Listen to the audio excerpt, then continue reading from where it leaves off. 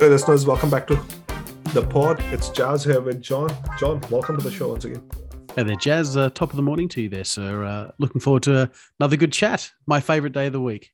Surely, and this is a different one. We haven't done this on our podcast before, John, but it's a really interesting one for people who are actively investing their money, or you can call it trading, long-term, short-term investors, traders, whichever category. I think it's really relevant to that particular sector of the market. So what we're going to discuss today is basically formula that is being used commonly by the big hedge fund managers and other investment firms, along with, not to mention, gamblers to some extent, to work out what percentage of their bankroll they should be investing. So when there's a news article that comes out that says Warren Buffett, who's worth X $30 billion, just invested 500 million into Coca-Cola. The question is, how did Warren Buffett decide to invest 500 million and not 300 million and not 700 million? So how did he decide that $500 million was the bet he was going to take? This is the formula he uses to figure out how big that bet should be. Mm-hmm. So it's interesting when we look from outside at these investment firms, hedge fund, or individual investors. We never talk about what percentage of your money should be invested, right? Yeah. Behind the scenes, actually, there's a lot of calculations that are actually done if you dig a bit more deeper. The formula, like I said before, is called Kelly formula or Kelly criteria, and it was invented by John Kelly while working at AT&T during his investigation, while he was investigating telephone lines. This is back in the 50s. This is in about 1955 or so, yeah. Mm-hmm. Now, John, how would you best explain this formula with your study so far? Yes. Okay. Well, let me do this because we don't have any visual aids, podcast listeners. But I would say that it is. So what we're trying to work out is the percentage. So we're trying to come up with the percentage of your funds that you would invest. So it would be the percentage of winning, the percentage that you're likely to win, times the return, minus the probability of losing, divided by the potential return. So the potential return times the probability of winning minus the probability of losing, divided by the return. So the example they always give is flipping a coin, right? So if you flip a coin, the chances are 50-50. So the probability of winning is 50%, the probability of losing is 50%. And let's say if you flip heads, you win $2, and if you flip tails, you lose your $1. So you would have, the formula then would be the probability of winning, which is 50%, times the return, which is $2, minus the probability of losing, which is 50%, divided by the return, which is the $2. And I think the answer there is you would invest 17% of your money in that bet.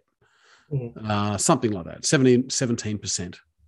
So that coin flip example is the perfect one. In that case, the probability of winning is 50%. So when the probability of winning is 50-50, you don't want to invest 50% of your money, because then there's a chance 50% that you'll lose your money, right? Which means the formula is calculating for you that it should be 17%. Where it's trying to get to it is, I think, that if you use this formula, that doesn't mean that you will always come out winning. You're going to lose, obviously. A lot of bets you will lose. But over the long run, if you keep doing it repeatedly with your bankroll, chances of going bankrupt are rare. And that's why it's being used by some of the hedge funds and the big traders to some extent. Well, like all bets or like all investing, there's actually 4 possible outcomes. There's the outcome that you lose your money, that you lose everything. There's the outcome that you break even. So the outcome where you lose your money means your bet was too big. The outcome where you break even is that your bet was also too big, but not as big as the other one. Then you've got 2 other scenarios where you're winning, right? So one is that you win the maximum the maximum possible amount. And that's where you bet according to the Kelly criterion, right? So that's the amount you invest. And then the fourth option is that you win, but you win a suboptimal amount. And what that is saying is that you're investing slightly less than the Kelly criterion amount would tell you to invest. So, and again, it's investing, it's gambling, it's betting, but this way you're not going to bet the farm, and it's the optimal amount to invest to get the most returns. Pretty cool. So the key variables that are involved are your optimal percentage of the bankroll per wager to ride max growth curve, net odds, probability of winning, and probability of losing. Now, John, we all invest in real estate. Do you think this can be used in real estate at all? I don't think so, because what we're trying to get, because I think leverage is involved in real estate. So my bankroll, as they call it, or the amount of money that I have, if I was to buy real estate, it would probably be multiples of the amount of money I have. So generally speaking, this is not used for real estate investing or leveraged investing. So I'm going to ask you right back, would you use this for crypto? So crypto is more like either seed investing, venture investing kind of thing, or gambling. To me, it comes in two categories, right? No, I will not call it gambling because that will be very offensive to the people who are working on various projects in the blockchain industry, right? So it is not gambling, it is seed investing. When you're doing seed investing, I don't think it's possible to actually use this formula there either. I think where this formula really shines is in the stock market, where you've got a company which has got a track record of returns, and you know what the growth curve is going to be based on those previous returns. That's where it can really help work out what percentage of your bankroll should be invested to get the maximum return, I think. Yeah, I think so. I was reading that you can't use it for blackjack, but you can use it for horse riding. So I think for the horse racing. So I think that for the purposes here, I think that, because there needs to be a return, I think that we can agree stock market's probably the best use of this formula. And because it's what we're doing is we're mashing up a couple of things. It's like, okay, first you got to estimate what the return is, and then you've got to estimate the probability of getting that return. So, and then a probability of losing everything. So there's all these things, and so it's a combination of art and science. I know it sort of gets passed off as being very scientific, but actually, it's just a guide. But let's should we walk through an example of, say, investing in something like Berkshire Hathaway or something like that?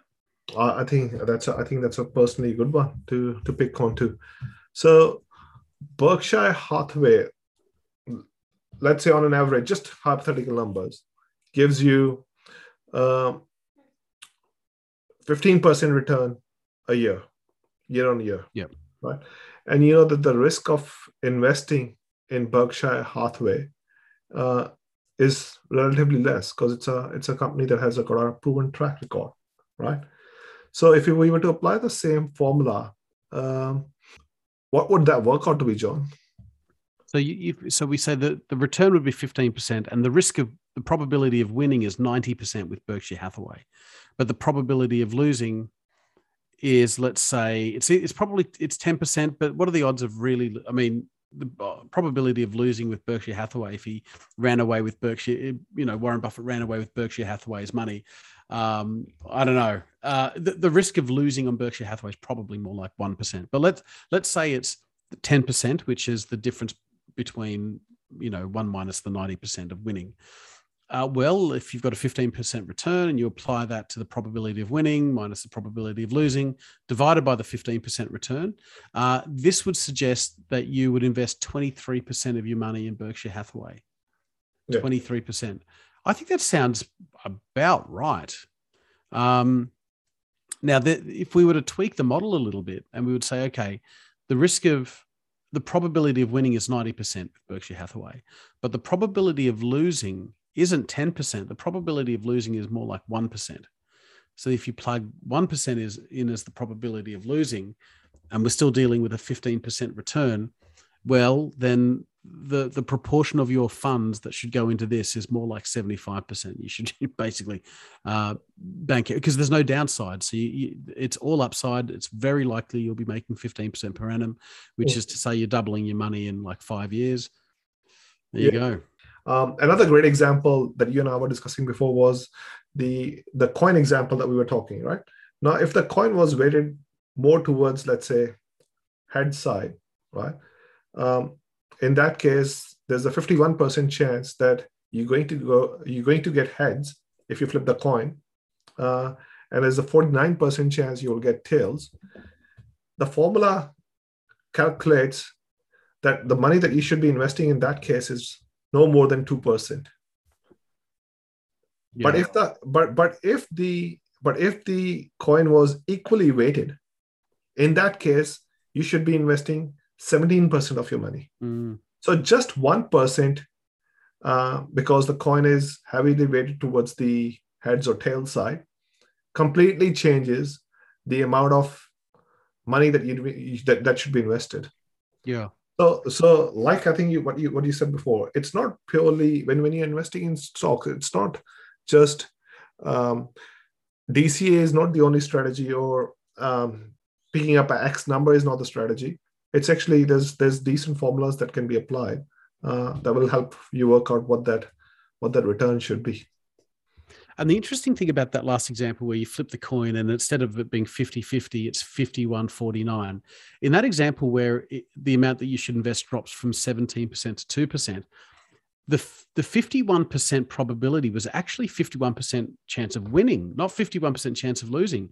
But because the probabilities got loaded and the predictability went down, it's saying it's less of a sure thing then. So you should invest less. So that was very interesting as well. So it's basically loaded probability in that case. Yeah. Or another, from a gambling perspective, if you were on a rapid roulette table, generally when we are playing, we say that the odds of winning or losing are 50-50. Why? Because it's red and black, right? But in reality, it's actually not 50-50. The odds are less in your favor, more in the casino's favor. Why? Because there's a green in between. Yeah. Green is 0, whatever that number is, right? That changes the probability completely, which is essentially what this coin example that we just gave is. It's interesting how quickly your mindset or thought process changes of how much money you should invest or put at risk when you start applying these formula rather than just randomly picking up a number from thin air. And just to reiterate, the big boys do use this. They're very aware of this formula and they use it when they're making their decision. So all the hedge funds do it. Warren Buffett famously uses this. So when he's deciding how much to invest in Newcrest Mining, which I think he invested in about 18 months ago, he used this. I mean, he's just not going in. I mean, he would be considering whether or not it's a controlling stake as well. So there would be the percentage of the company that he's owning. So he would be balancing it against that. And again, it's art and science, but he would be definitely taking this into account because he's trying to manage his own returns and risks. Mm-hmm. So this is just a pure point of interest as well. So this does not affect the Kelly formula, but John Kelly, the guy who worked at it's AT&T now in the telco industry, but it was called Bell, I think, after Alexander Graham Bell back in the 1950s. So he the way he died, he used to smoke 6 packets of cigarettes a day, and he died at the age of 41. He had a stroke on a street in Manhattan and fell over and died. So don't smoke, people. Don't smoke 6 packs a day at least. Maybe he should have applied that formula on himself. Yes. The probability of losing. Oh dear. Absolutely. Yeah, that's right. It's funny, actually. That's quite ironic, isn't it? He didn't play the odds with his own life. Exactly. I mean, all it's doing is really working out what's the probability of winning and losing, and then how much capital you should invest, basically. That's what the formula is, right? So, but the thing is, you've only got one body, right? So it's one investment. Yeah. But to the listeners, there is no financial advice over here. This is more just us learning about these formulas. So we're happy to share them while we are learning about it. But always do your own research. Don't just use this formula to do your investing. There's various different ways. And like we said, it doesn't even apply to real estate, but it does apply to stock market on a daily basis. John, anything else that we need to add? No. I think this is very interesting. I mean, it opened my eyes to something new, and there's a lot. You know, when these big investors are taking their bets, you know, there's a lot going on behind the headlines, and you know, I think it's easy to get caught up in price movements, but this is the analysis that goes into that. So, very interesting. To the listeners, if they want to search it, it's called Cali Formula or Cali Criteria, and there's a lot of information available online. Like always, happy Friday. Play safe, stay safe, don't over leverage, and we will see you guys next week.